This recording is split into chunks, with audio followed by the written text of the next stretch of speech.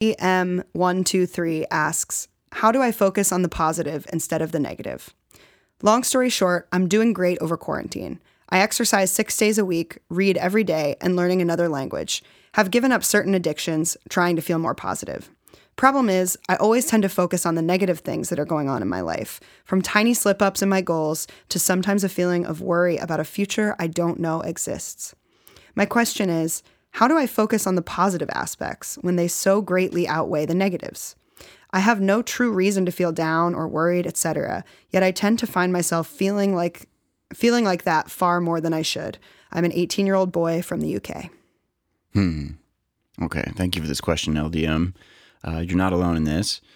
My main recommendation is going to be to practice mindfulness and awareness of these thoughts, and then characterize this, give it a voice, and express these negative things either by writing them down or just saying them out loud in this character's voice of, you can call this a demon, a critic, a mouse in your ear, but just like visualize this and try and create a persona for it that is other than yourself, and recognize that that's one voice amongst many in your head. I like the little angel and demon on the shoulder from cartoons, if you've seen that. Yeah, I'm curious. I mean, I know, but and I don't normally engage with your advice this way. But okay. I'm curious, what do you think that will help them do? Why? How will that be helpful? And you know the answer. I think so, yeah. But you're rhetorically asking me. Yeah. Okay, I like this move. This is something that I think you've criticized me for in the past. But asking follow-up questions on my advice. Yeah. Knowing the answer. Yeah. What do I think that'll help you do? One, I think just acknowledging it and expressing it, getting it out of your head will reduce the number of repeats and intensity of certain phrases or thoughts that keep coming up, because like you see something change in the outside world, or you hear something, you witness something outside of your head. I think that just releases some of the urgent and incessant repetition of those voices. Yeah. And another is it will give you a model of choice of one, by recognizing when it's happening, and two, by classifying it as something that is not you, that you are outside of that, or there is a you that exists independent of that voice, gives you the opportunity to then replace it with other thoughts. Yeah.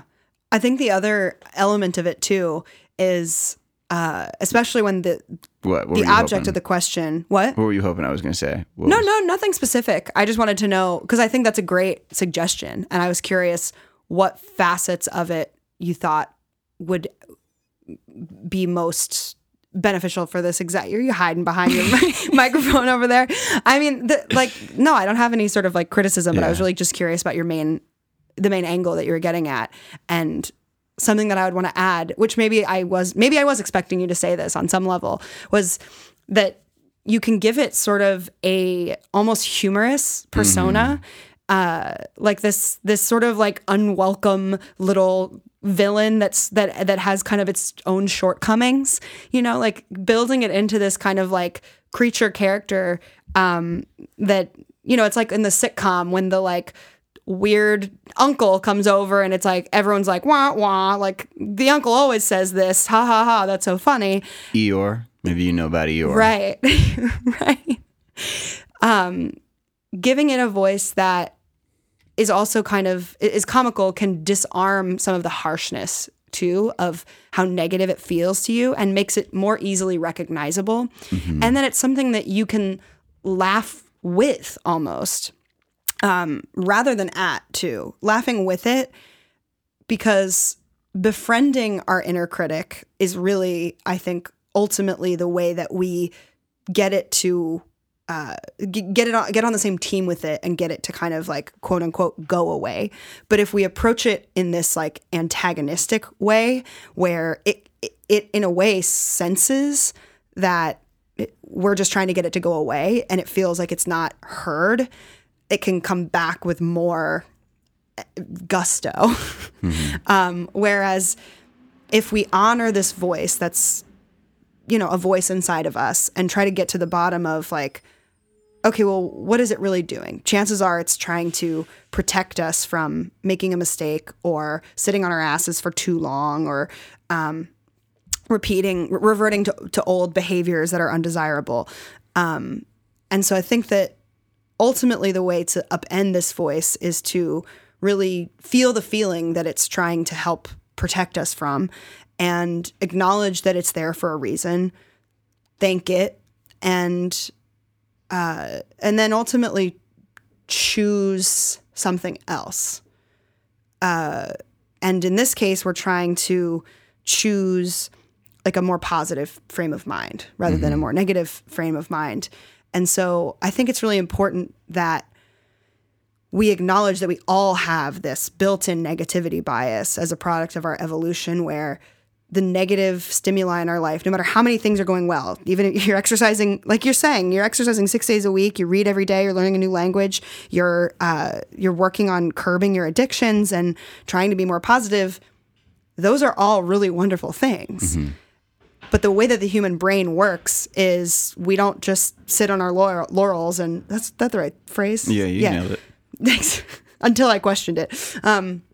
We don't just sit on our laurels. It was good. So relatable. Sit on our laurels and be complacent, because then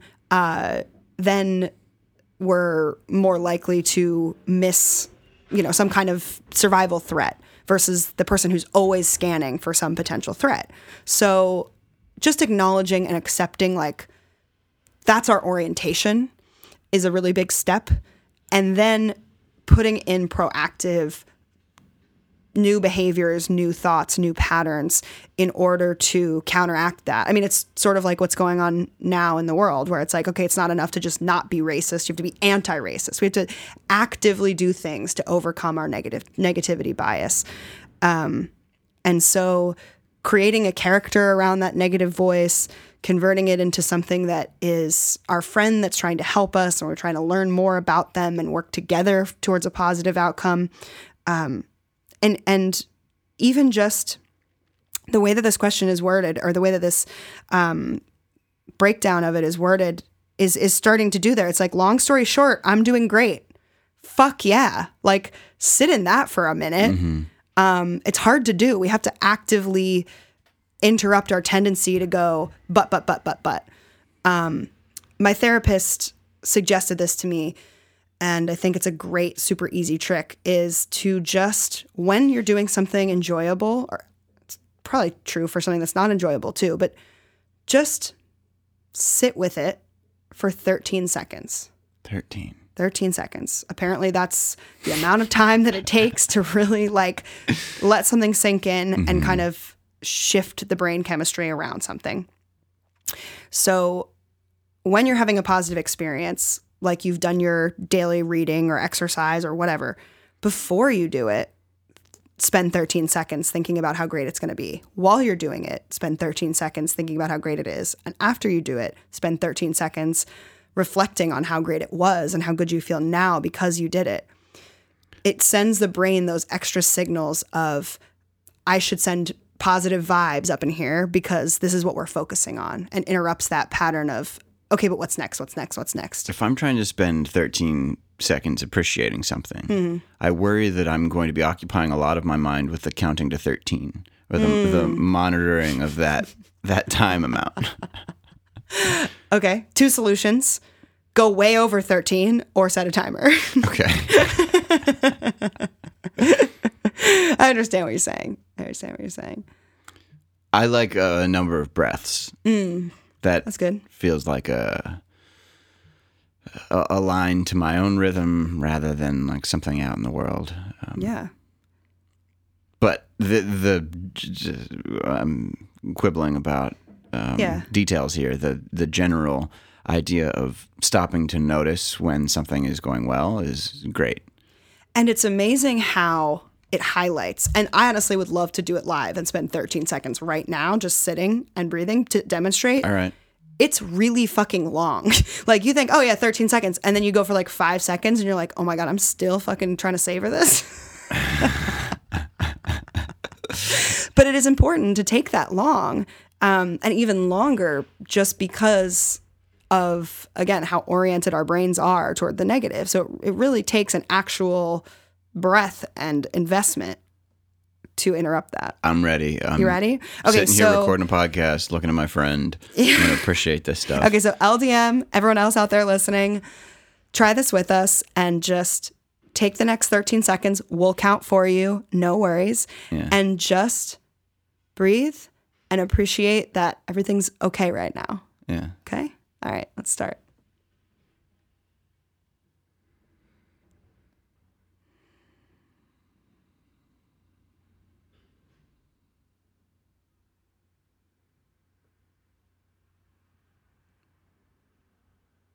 All right, that was 13. I counted really slowly just to make sure. Okay. How was that for I you? didn't see you looking at a watch or anything. I was like, oh shit, this is on me. So I don't trust your... I was just kind of counting and breathing I see. in my head. Okay. So what was that like for you? It was nice, and then I had to look at the watch, and then it was nice again. And then I looked at the watch, and I was like, all right, there's not enough time for another break. I'm going to keep looking at the watch until we hit 13. So it was like 4 phases, I would say. How about you? Okay, good. Honest. It was nice. I kind of felt this surge of just like, oh, I'm delighted to have this little space in the midst of my day. And yeah, I hope that you guys had an experience of that space as well, if you chose to participate in it, or if you just tuned out because you were like, fucking, I'm not going to listen to silence for 13 seconds. I have a schedule. I have allotted a very short period of time to listen to my podcasts. And I don't want this kind of crap. I don't want a podcast to come in and tell me they're going to be a podcast and then they don't do anything. Right. It's bullshit. If you got one of those skip buttons on your podcast player that goes ahead 30 or 15 seconds. You'll be joining us right now. Welcome back. Yeah, exactly. You skipped over the dead air. Well, then you really missed something. I think that you're missing an opportunity to not skip through your life. Did you see Click? Click is the saddest, most excruciating film like of all time. Have you seen Schindler's List? Touche. So do we have anything else that we want to say to LDM? And I should mention it could be capital IDM. Oh. It's one of those like small L, capital I question marks. What's the D? Is the D also lowercase? Yeah, everything's lowercase. So Okay. that's why I made that call. Yeah, sure. But yeah, I think that one of the most important things to say is like, you're doing great. Go fucking you. See if you can identify other voices in your life that resemble this critical voice. And then what do you believe about them? Are you giving undue power to a boss, an authority figure, a teacher, a parent, a mentor, somebody who is habitually critical of you and downplays your accomplishments? This might be something that's tough to recognize, or it might be very obvious, and you just haven't connected it with your internalization of this voice. But I'd say just examine your beliefs about the people whose opinions matter about you and have been habitually critical. It's easy to internalize one of those voices. Yeah.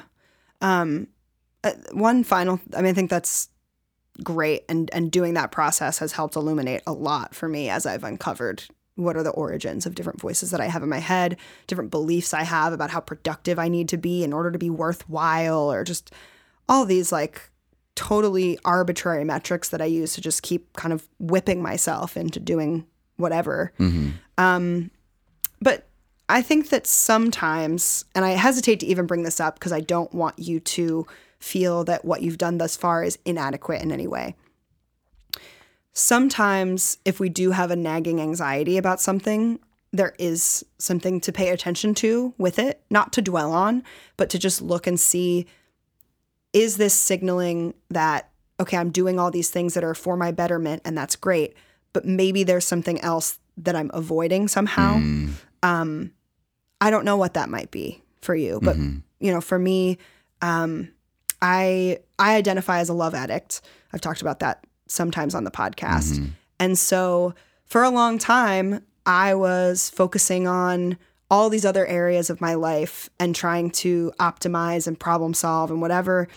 And there was this other thing, this other compulsion, this other root of inadequacy going on underneath all of that I still wasn't quite addressing because it just felt so shameful. And that shame, I think, was masked by like feeling like I was doing so many other things and like, it's okay, I can just put this off. I can just put this off. I can just put this off. So sometimes if you do have a reoccurring internal signal of being unsettled, it can be worth asking yourself, is there something in all of this good behavior that I'm still not addressing? Right. However, a lot of the time, and this is something I'm experiencing right now, it really is just I've been chronically oriented toward the negative, and I need to just give myself a fucking break, celebrate the things I'm doing right, and acknowledge that life is messy and not perfect and uncertain, and it's important to take stock of what's good while it's good. Mm-hmm. So I hope that helps. Yeah. All right, let's get it. Free advice. Free advice. Free advice. Free advice. Free advice. Free advice. Free advice. Free advice. Would you like free advice? Free advice. Free advice. Free advice. Free advice. Forever. Welcome back, everybody, to episode 59 of Free God. Advice. That over there is Morgan Beard. And that over there, even though you can't see us in relative space, is Rob Zaleski. Listen, I think that you can assume we're not sitting on top of each other, crowded around one Below mic me, underneath my stool. like a couple of netted up beluga whales. You say nutted up or netted? Netted up. Okay. You think? Okay, let's How just big do you think a beluga whale sperm load is? gallons. I don't actually know how big beluga whales are compared to other whales. I think they're on the smaller side of the whales. Okay. Whales are just fascinating, though. They are. Think about it. Left the water. Yeah. Were on land for a long time. Went back into the water. Huh. And got huge. Wow. What do you think that they found out about living on land that they were like, nah, fuck this, back to the water?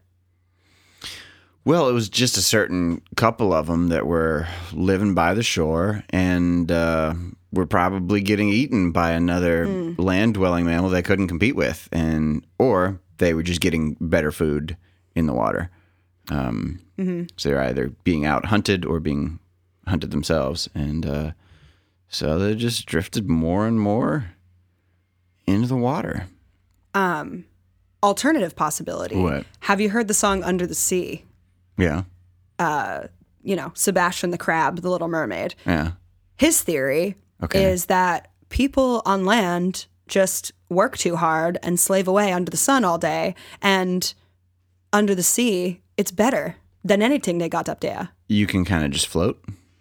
You don't have as many worries or stresses. It's Gravity sort of the Little Mermaid's weighs on you less. Hakuna Matata. You can literally float. So I think that there's probably less muscle exertion for a whale. Yeah. I guess I'm trying to kind of anthropomorphize the whale's journey away from land, and just implying that, gosh, our lives are so complicated, these human lives on land. Mm-hmm. Would it be easier if we were just fucking in the sea, swimming with dolphins, chilling out, no coronavirus? That's all I'm saying. I think this is a seagrass is always greener type of situation because whales probably. have a lot of threats with boat rudders, loneliness. There was a humpback whale that, first of all, they all got their own songs. And this guy stopped his song and then 6 months later picked up right where he left off because he was lonely. Oh. Yeah. So do you have anything that you want to talk about, ask for advice on, or do you want to dive, no whale pun intended, into a question? Let me take a moment, less than 13 seconds to... Take as long as you need. I'm not going to take over 13 seconds. Don't spend the whole time thinking about the seconds that are elapsing. I'm doing it already. I know. I can see the wheels turning.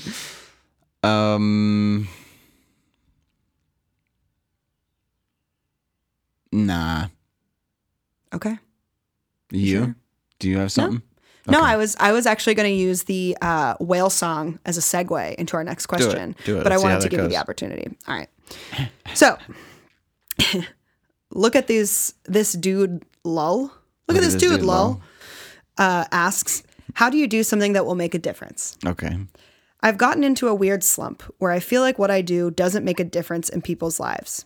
I'm learning music, but that's more of a project I've taken up for myself, so it's not exactly going to change the world.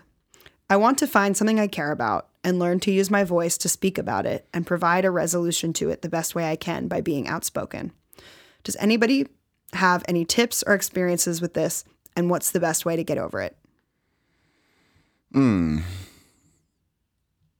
think you could start by looking at problems that you used to have that have since been solved, and then identify people who might be in that situation today. This is the age-old advice of be the person you needed when you were younger. Yeah. I love that advice. It's definitely something that I've come back to over and over as I'm thinking about what meaningful things am I going to contribute to the world and what is needed. This question I chose because it resonates with me so much, and I think it resonates with Rob as well, because both of us are musically inclined and trying to use our skills and experiences to help other people through things that we've been through, basically, normalize different things. And so I really partially don't have the answer to this question because it's something that I'm still working on, but partially do in the sense that I think that I guess I've gotten to the point where I have identified what do I want to change, what do I want to use my voice for, but I haven't built that platform and audience yet to the extent that I've wanted to.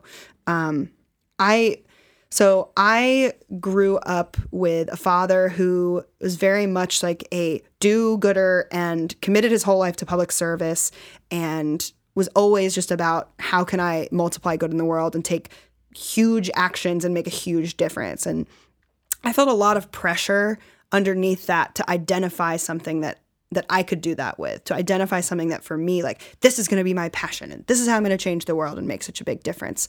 And truthfully, I've had different issues, social and political issues, kind of drift in and out of my sphere. Like, I was really into food policy for a long time. I was a vegetarian for 9 years, and I thought, oh my God, I'm going to commit myself to addressing food crises. And that sort of led into an environmentalism thing, and thought, okay, these are these big, colossal societal problems that I want to be a part of the solution for. And then different things happened in my life. You know, I interviewed for this job, didn't get it, interviewed for that job, did get it. And it pointed me in different directions and exposed me to different issues that I could commit myself to and different things that I was passionate about. And now I feel really passionate about mental health and spreading awareness about emotional abuse and helping people to understand their emotions. And then most recently, really trying to think about how can I be a voice for racial justice and equity. So first, I want to just commend the fact that you're trying to make a difference and that you're looking for something that really speaks to you. And then I also want to point out that it's not perfect and it may not just be one thing. And you don't necessarily have to have a perfect, fully baked out plan to just get started and try to make small differences in a small number of people's lives and start to tinker with what works. What do people respond to? What do I feel good doing? What do I actually enjoy? There's sort of like what is the intersection between my interests, my skills, my passions, and what the world needs, and looking for the areas that fit all of those different criteria. Mm-hmm. I want to say, don't put all of your investment into music or count on it to be everything. I think that'll make it harder to develop in it. Yeah. And I see this as potentially two problems or two courses of action. There's what you're doing and then how you're grading what you're doing. And so you may already be making differences that you discount. And I'd say it's probable that you are, but you could be comparing yourself to somebody like Bill Gates, Martin Luther King, the people that people often look up to as role models or heroes. And it's very uncommon for a human being to make that much of a difference to that many people. And most people are going to make differences on more of a one-on-one scale or be unaware of some of the differences that they make. So try to look at what kind of differences have you already made, maybe in the lives of close friends of yours or people that have given you something or you've given them something, partners. So that's one route is just like rewiring the way that you think about what is a difference. Yeah. Lowering that bar. Yeah. Doing a real inventory of the impact that you have made. It's really hard to fathom that there are almost 8 billion people on the planet and that we are one of them. You don't know that many people. You can't witness that many people at one time. But like to reshape the entire earth, it's very rare that one individual does something like that. So one piece of advice is lower the bar. Yeah. I think that's such a great piece of advice. Not because like our thought is, well, I don't want to lower the bar because I don't want to not make as big of an impact ultimately. But I actually think that, I mean, in my own life, I have artificially jacked the bar up so fucking high sometimes that it completely overwhelms me and I can't fucking do anything. And it makes me feel so incapable when in reality, I'm not doing an accurate assessment of the impacts that I have made. And I'm not giving myself credit for that. But then I'm also acting like it's not worthwhile unless I'm impacting 8 billion people. And that's just such an unreasonable standard. And we can often try to bite off so much more than we can chew that we never get started. We never start with that first person that we're impacting and allow it to grow exponentially from there.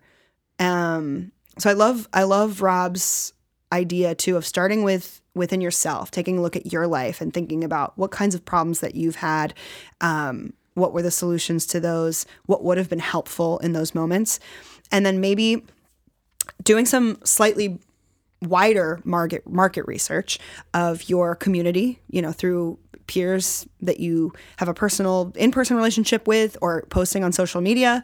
I've done this as a coach to do some market research to figure out what are people that are theoretically my ideal clients or just people that I could serve or impact.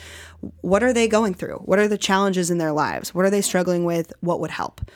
And just collecting data on that and seeing if there are patterns and seeing if there are themes and talking to other people, I think, versus kind of staying in your own mind and bouncing off of your own walls is so important because that I've found gives me a lot of the inspiration to feel like, oh, not only are there these issues, but I'm already connecting with someone about them. I have ideas about what the solutions are and I'm more energized. Talking to people just does that. So that's the other thing that I would encourage you to do is just start having those conversations and then you're already using your voice to talk and connect. And I think connection right now in this moment is a hugely meaningful contribution that you can do with your voice. Other options, of course, are recording yourself speaking about something, which you might find a topic for that once you do some of this research, and then posting that out. Because the more that you can, realistically, the way to like scale your impact is to not be having to have every impact be your time being used to directly impact one person. It's like, how can you pre-record something, put it out there, which, music is helpful for that. Put it out there and then people can listen to it as many times as they want on their own time, all at once. And that helps to make your impact a little bit more exponential, which is something that in coaching, I've really resisted because I like working with people one-on-one. Right. But in music, I'm trying to lean into because it's catchy. It can take on sort of a life of its own. and then other people might want to listen to it more than one time. Right. I think the other thing too is don't discount that this is a personally meaningful process for you to be asking yourself these questions and trying to figure out what can impact other people. That's great. You don't have to make such a big difference to feel like your time on earth is worthwhile or justifiable. Right. That's a trap I fell into for most of my life and still fall into. Yeah. And it's not something that you have to decide and then stay within the narrow confines of that decision until you die. Right. It's better. Movement is better than the direction, I think. Yeah. Yeah. Because sometimes in order to figure out that something isn't the right path, you have to start down it. Mm-hmm. And spend years plodding through it. Yeah. And then the things that you learn from that will help give you a more unique lens in whatever the next thing that you do will be, because in that field, maybe someone else doesn't have this other diverse set of experiences that don't necessarily apply. Yeah, I think trusting yourself somewhat and trying to enjoy yourself along the way is important as well, because that'll keep gas in the tank as you go out and try to make a difference in the world, because that's a hard thing to do. And you have to be taking care of yourself in order to keep doing it. Yes. Cool. Good. Next question. Hit me. Sweet. All right. So this question comes to us from Carnlid. Carnlid. Would it be childish if I asked my dad to take me to the zoo? 13 male here. Sorry if this doesn't belong. The zoo recently opened back up in my town. I'm like going to cry. And I really want to go. Would it be childish to ask? I'm afraid to be seen as a little kid. I love this question so much. I have so much compassion for this person. Thank you for the question, Carnlid. I think this is the right place to ask something like this. Yes. So this is a good spot. I'm glad you ended up on this podcast. And I don't think it would be childish to ask to go to the zoo. I think there is a childish way of doing it. You could go, Dad, zoo time, please. Remember your grammar. Like, straighten up your back when you ask. And maybe if you have glasses, adjust them. Yeah. Smoke a cigarette. I'm just kidding. Don't smoke cigarettes. It's a bad idea. But no, you can ask to go to the zoo. I think it's a nice idea. Adults go to the zoo, right? Yeah. I think, honestly, I feel like your dad would probably love to go to the zoo too.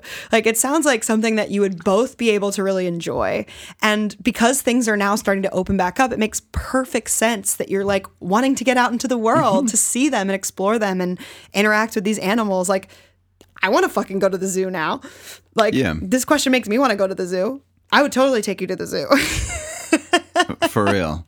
I think it makes me wonder if there's a pattern of somebody calling you childish or telling you it's time to grow up about something else, and you're wondering if this is going to be a mistake because that person will seize this moment to prove that, aha, you're too childish. I think that person is... I don't know. They could be right in whatever realm that they're talking about. But I doubt it. I just go to the zoo and enjoy it. And I think the way that you go to the zoo is what determines whether it's childish or not. If it's on a unicycle versus that would be a wagon. Very adult, I suppose. That's true. A trike then. Sorry. Try and practice articulating what it is about the zoo that you like and what you appreciate about being there. Because as you become older, wiser, more aware of yourself and your experiences and better able to communicate those things, I think that there's a big difference between you at 13 at the zoo and you at 5 at the zoo. The things that you notice and the understanding of the feelings that the zoo gives you will be different now. I think that's such a great point. Yeah, no one's ever too old to go to the zoo. And I do think that adults sometimes do try to kind of force kids to grow up earlier than they need to necessarily on these certain dimensions of like quote unquote maturity. Like you're now too old for this developmental stage, or you're too old to have this stuffed animal or whatever.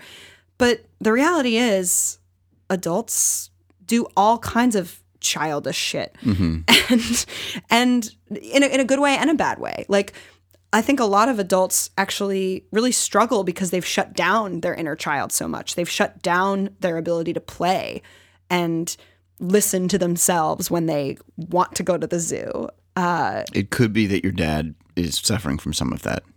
Yeah, it's totally possible. And I think that it's such a great opportunity too, as I said in the beginning, for you guys to enjoy it together. And he should consider himself very lucky to have a 13-year-old son, as he does, that wants to spend time with him and is thinking about things that they can do together, and just to have access to your perspective on the world. Like, I think kids, based on the ways that adults sometimes regard them, feel like their perspective is not significant because of their lack of, physical or emotional maturity, whatever. But actually, I think that we really need all types of perspectives. And we love, speaking as an adult, I love the place mentally and emotionally, the space that I get to be in when I'm around kids. It's so fun. It's so imaginative. And it's in a lot of ways not limited by the experiences that we've often had as adults that show us like the world sucks and is a dark place. I think you're bringing a really important dose of play into your dad's life, and I definitely think you guys should go to the zoo. I agree. If you meet resistance to this idea, I think you can go to the zoo with a project and perhaps convince any adults, perhaps your dad, that would call this a childish activity. I don't know whether it's photography, drawing, conservationism, animal study generally, like their behavior,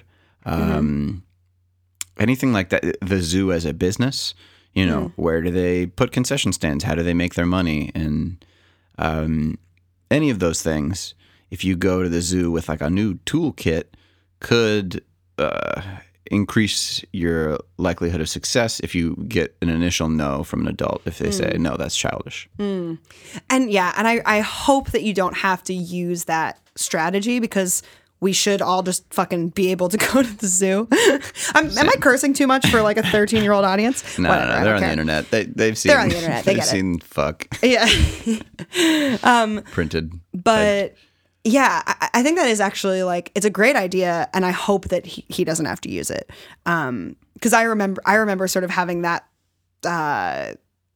lens with my dad too, of the like, oh well, we can do this, and this will be a great time to like do this other like project. And it's just like, why does it have to be a boring thing? Like, why does it have to be like a school assignment or something that's enriching or a learning process, whatever. Like, as an adult, I do appreciate those things more than I did as a kid. A learning opportunity, because I'm not in school. It's not something that I'm being forced to do for most of the day. But if you do meet resistance from your dad, I think that is a good idea to be like, okay, well, what if we kind of made it like, a field trip, this educational thing. But I hope that you don't have to make an excuse for wanting to see animals. I mean, yeah, it doesn't have to be an excuse. There may be a genuine, unexplored reason why the animals are fascinating. Is it you want to see them in that environment? Is it you want to see them anywhere? Is it you want to see lots of animals in a small period of time, like kind of a condensed experience of what you'd get out in the woods or out on a safari? There are a lot of good reasons to be interested in the zoo.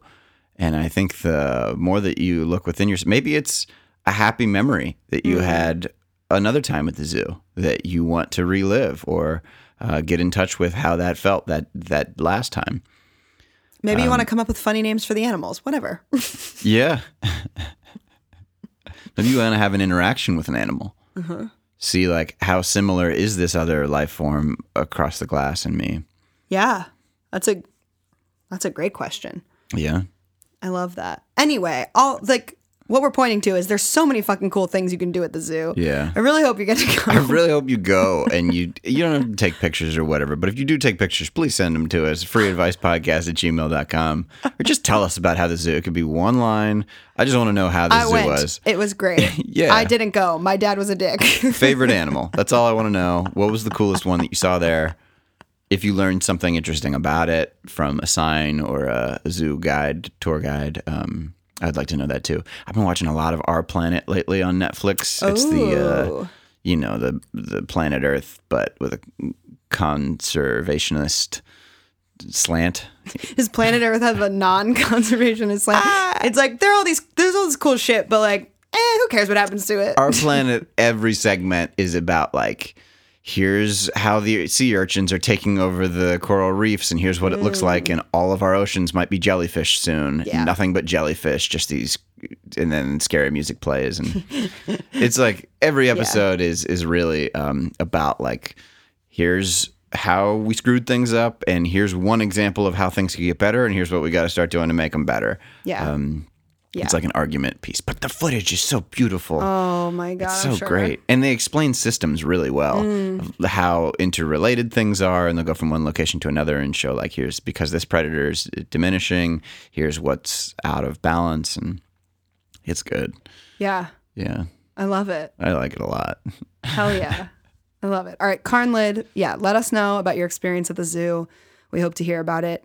And just go ahead and tune out because the next question comes to us from Botanic Angel. And this question is... Why? Okay, go ahead. I saw porn of my favorite video game character. Frowny face. All right. No, I'm just kidding, Carnlid. Feel free to do whatever you want. Keep listening if you want. Yeah. Sure. It won't leave my head. I have so much respect for the character and I relate to them so much. I don't know why I'm so disturbed. I can't look at them the same for some reason. Has anyone else been in this situation? I have seen porn of video game characters that I liked. I haven't been so disturbed by it. Have you been in this situation, Morgan? I am not like an avid gamer or porn consumer. However, I have seen pornographic representations of like cartoon characters that I'm familiar with. So I definitely understand Disney characters? Yeah, stuff like that. Family Guy? Yeah, exactly. Those exact two. Yeah. Yep. Okay. Those exact two were the two examples I was thinking of. And Who's the Disney characters? multiple, like a ton, many different ones, like over the course of time. But so I understand the sentiment where it's just like, oh my God, I feel like this thing that I had a completely non-sexual relationship with or like engagement with is now feels violated. Mm-hmm. Like to put them into this space where suddenly they're like the object of some, graphic action. It's sad. It kind of feels like there's some childlike part of yourself that kind of dies when you see it. You know what I mean? Like sex or porn doesn't always have to be this huge violation of integrity, for sure. But when you have the expectation that you and relationship, like certain relationship with this character that this person has, to see them in that context without warning maybe, and to then have to like try to tease apart, well, okay, what are the things that I liked and respected about them and kept them pure in this way, and that now it can feel tarnished. I guess I'm just empathizing with the feelings that might be coming up around this, and that it now feels like it's tainted in some way, and you can't quite reverse that. It feels really raw right now because you just saw it. I think the thing to do is focus on that it wasn't real, that it was not the owner or the original creator's intention to portray that character that way, and so it's non-canon. It's not part of the real story. I understand that there's some it being a fictional thing, whether it's real or not, is like subjective. But this isn't part of the real story, whatever that is. didn't appear in a game, wasn't condoned by the creator. This is somebody doodling, let's say, I don't need to pick other Mr. Rogers or other Winnie the Pooh. I don't know. Anybody's free to draw Winnie the Pooh.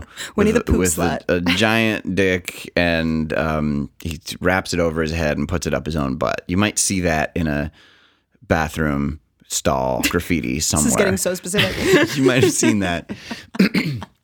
It's not really. Well, it's not a real Winnie the Pooh. That wasn't the real Winnie the Pooh.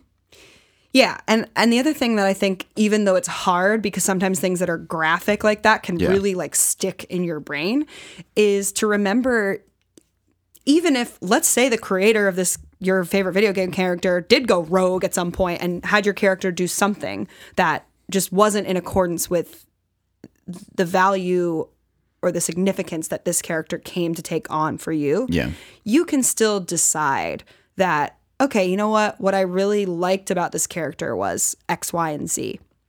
And you can kind of take on then that creator role in relationship to that character and say, you know what, like, this is where the stories diverge, and this is where I'm deciding that this character actually has, this other life or this other story option for them that is more in accordance with how I've found this character valuable, or just is less frightening in this case, or disturbing. I remember such a silly example. I remember at a birthday sleepover that I had. When, I guess it was around the time Saw came out. What? You hosted this? I hosted it was this. Your This birthday. is like the last birthday sleepover of, my childhood, because at a certain point, exactly. It was my freshman year of high school, and I had this birthday sleepover, and we watched Saw. And I don't feel like a spoiler alert is like necessary here because it's been out for like decades, but Saw, actually it's not a spoiler because I've invented this ending. But basically the guy, the villain of Saw is Jigsaw, this guy who has cancer and is dying of cancer, and he wants other people to experience their lives more fully, and so appreciate them while they have them, and so rigs up all these different. You want to keep coming up with synonyms?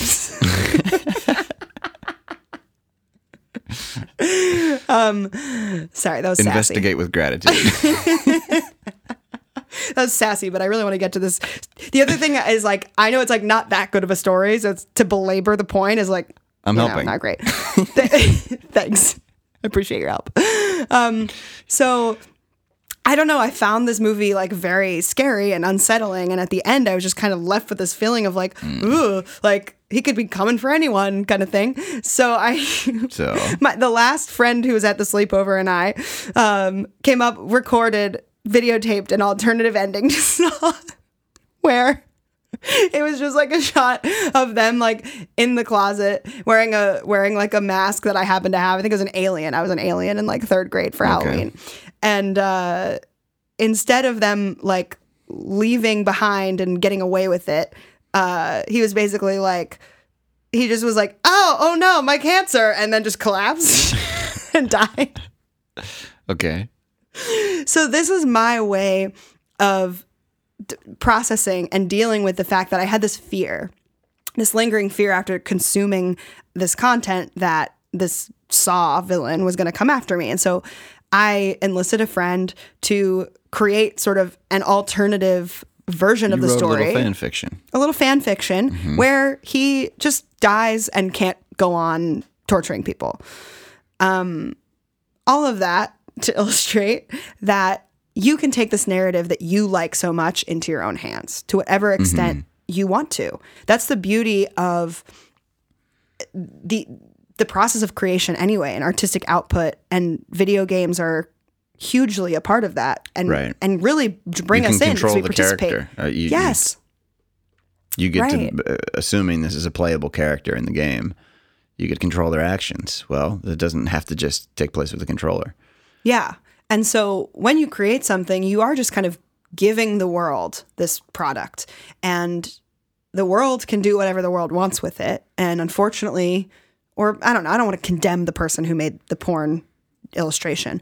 But, you know, someone else is going to take it in a way that is their fantasy. Sure. And you have the ability to take it in a way that is your fantasy. And maybe this is an opportunity for you to Draw a new porn of the character. draw a totally different porn. I wonder maybe if, an Eiffel Tower. If that would, if it was the, if it was just the idea that this character has a sexual life that's the issue, or specifically what was happening in this image or in this video clip of the character, whether they were in a position or doing something that doesn't match up with how you think about their values or their orientation even. Maybe imagine an alternative sexual life for this character. Because that sexual reproduction is where characters come from. I can't think of any characters in games that asexually reproduce, except maybe AI characters. It could have been Cortana in the Halo series, in which case it was designed and it wasn't necessary for artificial intelligence or robot creatures to mate to make her. I love that idea though, and it is something that I wanted to come back to. Of like, you know, is it just the idea that this character has a sexual life, or is it the way that, just like what you said? And so thinking about what piece of it disturbs you, and what might that be telling you? What questions might this prompt for you to look at your own sexual life? We don't need to go too deep into that, but maybe this character was, I think it can be disturbing to see, especially like a character who is receiving treatment or in any porn, anything, receiving treatment that to me feels like a violation or feels excessively violent, or forceful. Disempowering for a character that you had related to and felt powerful when you were occupying that. Yeah, is like fantasy. tied up and taking a giant dick and crying. That's so disturbing. Like, yeah, that's not my favorite porn arsenal. But what if they were? A follow-up question about that after this question. Okay, what your favorite arsenal is? You know, sex where the woman looks like she's enjoying it, something like that. But yeah, what would be a more empowering type of sex for this character to be having? What kind of partner or partners, or maybe they're having solo sex. I mean, it might be more triggering to go down this route ultimately.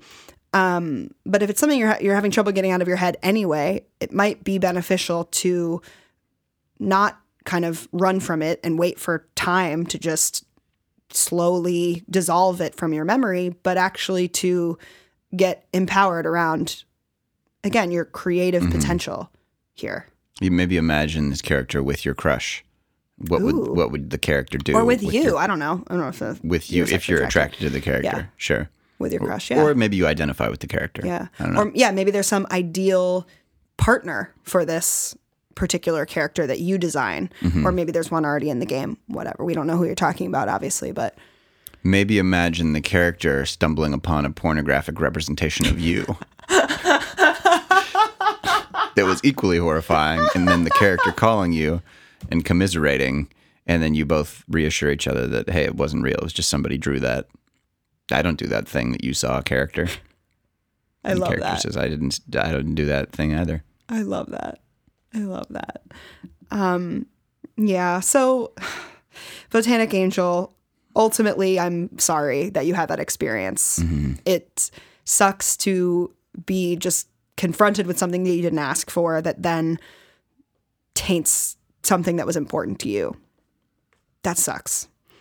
And I really hope that you can get to a point where you have restored your sense of empowerment around this character or authorship around this character and can continue to live your life not being disturbed. You might focus on the shortcomings of the artist. I bet that there's some difference. There's a way to tell that this is a counterfeit version of the character. Yeah, like the dick isn't as veiny. Yeah, it could be too veiny of a dick compared to the one that's pixelated in your video games. Something just off about the art style. That allows you to discredit it. Yeah. Lets Yeah. you know that's a lookalike. That's not the real. Yeah. It's an imposter. Yeah. Did you have a follow-up question for me about something, the porn arsenal thing? You said just where the woman looks like she's enjoying it. And Yeah. It just like, it pains me physically if I'm watching. What if there's no woman? What if it's just men or a man? Okay. I think I would like for everyone in porn to be enjoying what they're doing. And it just does not always look like that's the case, even if it's consensual non-consent. Yeah. I feel a difference. Like, I feel a difference. And I also obviously just have a,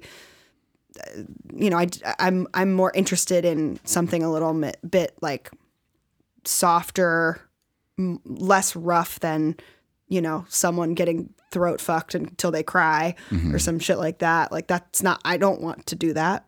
Yeah. I don't want to watch someone do that and feel how uncomfortable that would be if that were happening to me.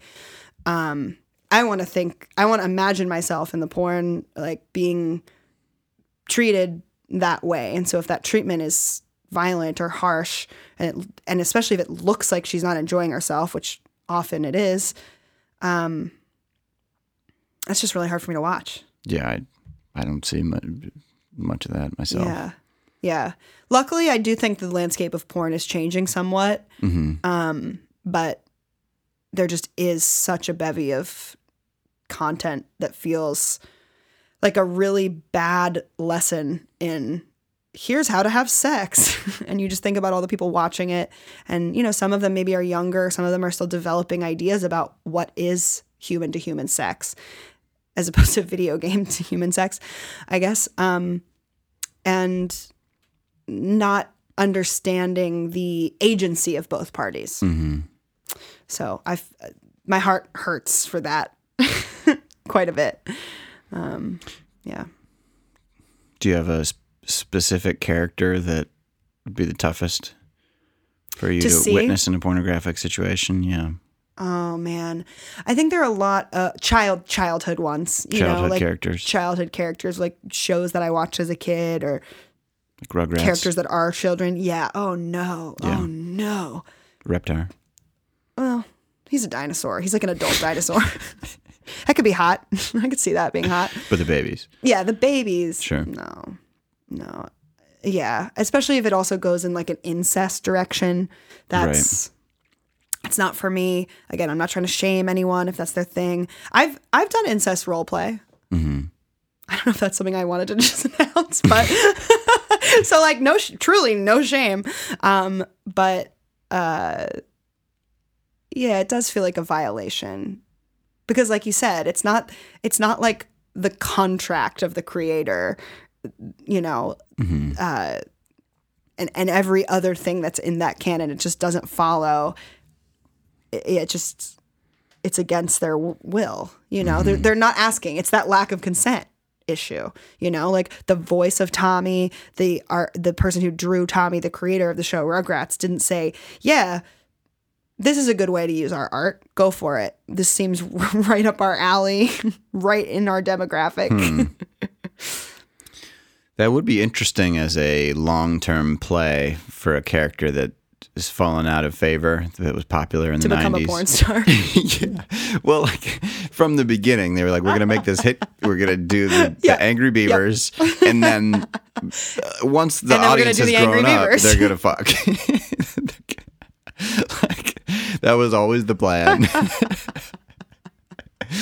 But we have to first gather a following for them and then bring them back. And then age years them. later. Wait for them to age. Exactly. This is a long game. I have a photo of Cat Dog I got to show you. Oh. Okay. Am I gonna like it? Am I gonna feel violated for life? Okay. It's okay. I don't really have respect for Cat Dog. I'm not like out there being these are the most respected characters in my. I love those two, or that one. I guess it depends on how you define personhood. Is it the brain? Is it the body? Some combo. Or cat doghood, because they're not like people. Yeah. Yeah. So, good luck out there. It's trying times. Yeah, that's it. That's all we did today. all we did. That's all we covered got. a lot I meant of to say, ground. not covered did, got. a lot of No, we did. Let's avoid We the nailed it. negativity bias. Uh-huh. I think we did great. These are good questions today. Brand spanking new territory. Yeah. I think so too. I'm really excited to be able to share them with the people that asked. Same. All right, guys. So if you're listening and anything that we said brought up a question, a comment, feedback, whatever, if you're someone who asked a question and you want to tell us how the situation went down, you can always email us at freeadvicepodcast@gmail.com. We would love to hear from you. That's Morgan said it. All right. Take care and good night. Good night. Sleep tight. Sweet dreams. Dream of us chatting, commentating on whatever you're dreaming about. And Guys, dream about whatever you want. Dream about Do email us, but dream about whatever this you want. episode, previous episodes, the one with the guy with the bug, whatever. Just dream it up. The one about pegging. Someone recently told me that they listened to Begging for a Pegging. Yeah. Yeah, it was like And a they were happy about professional context. And they were like, hey, I checked out your podcast and I really laughed at the Begging for a Pegging title. And I was like, all right. Number Awesome. one episode. Good. Oh, are we going to have a rhyming title for this one? Ooh, I don't know. To the zoo. Kind of rhymes. I saw in San Francisco, I was just visiting San Francisco. We walked by a bus that just said, to the zoo. I thought it was really funny. So that was top of mind. What about I outgrew the kazoo, but not the zoo? Ooh.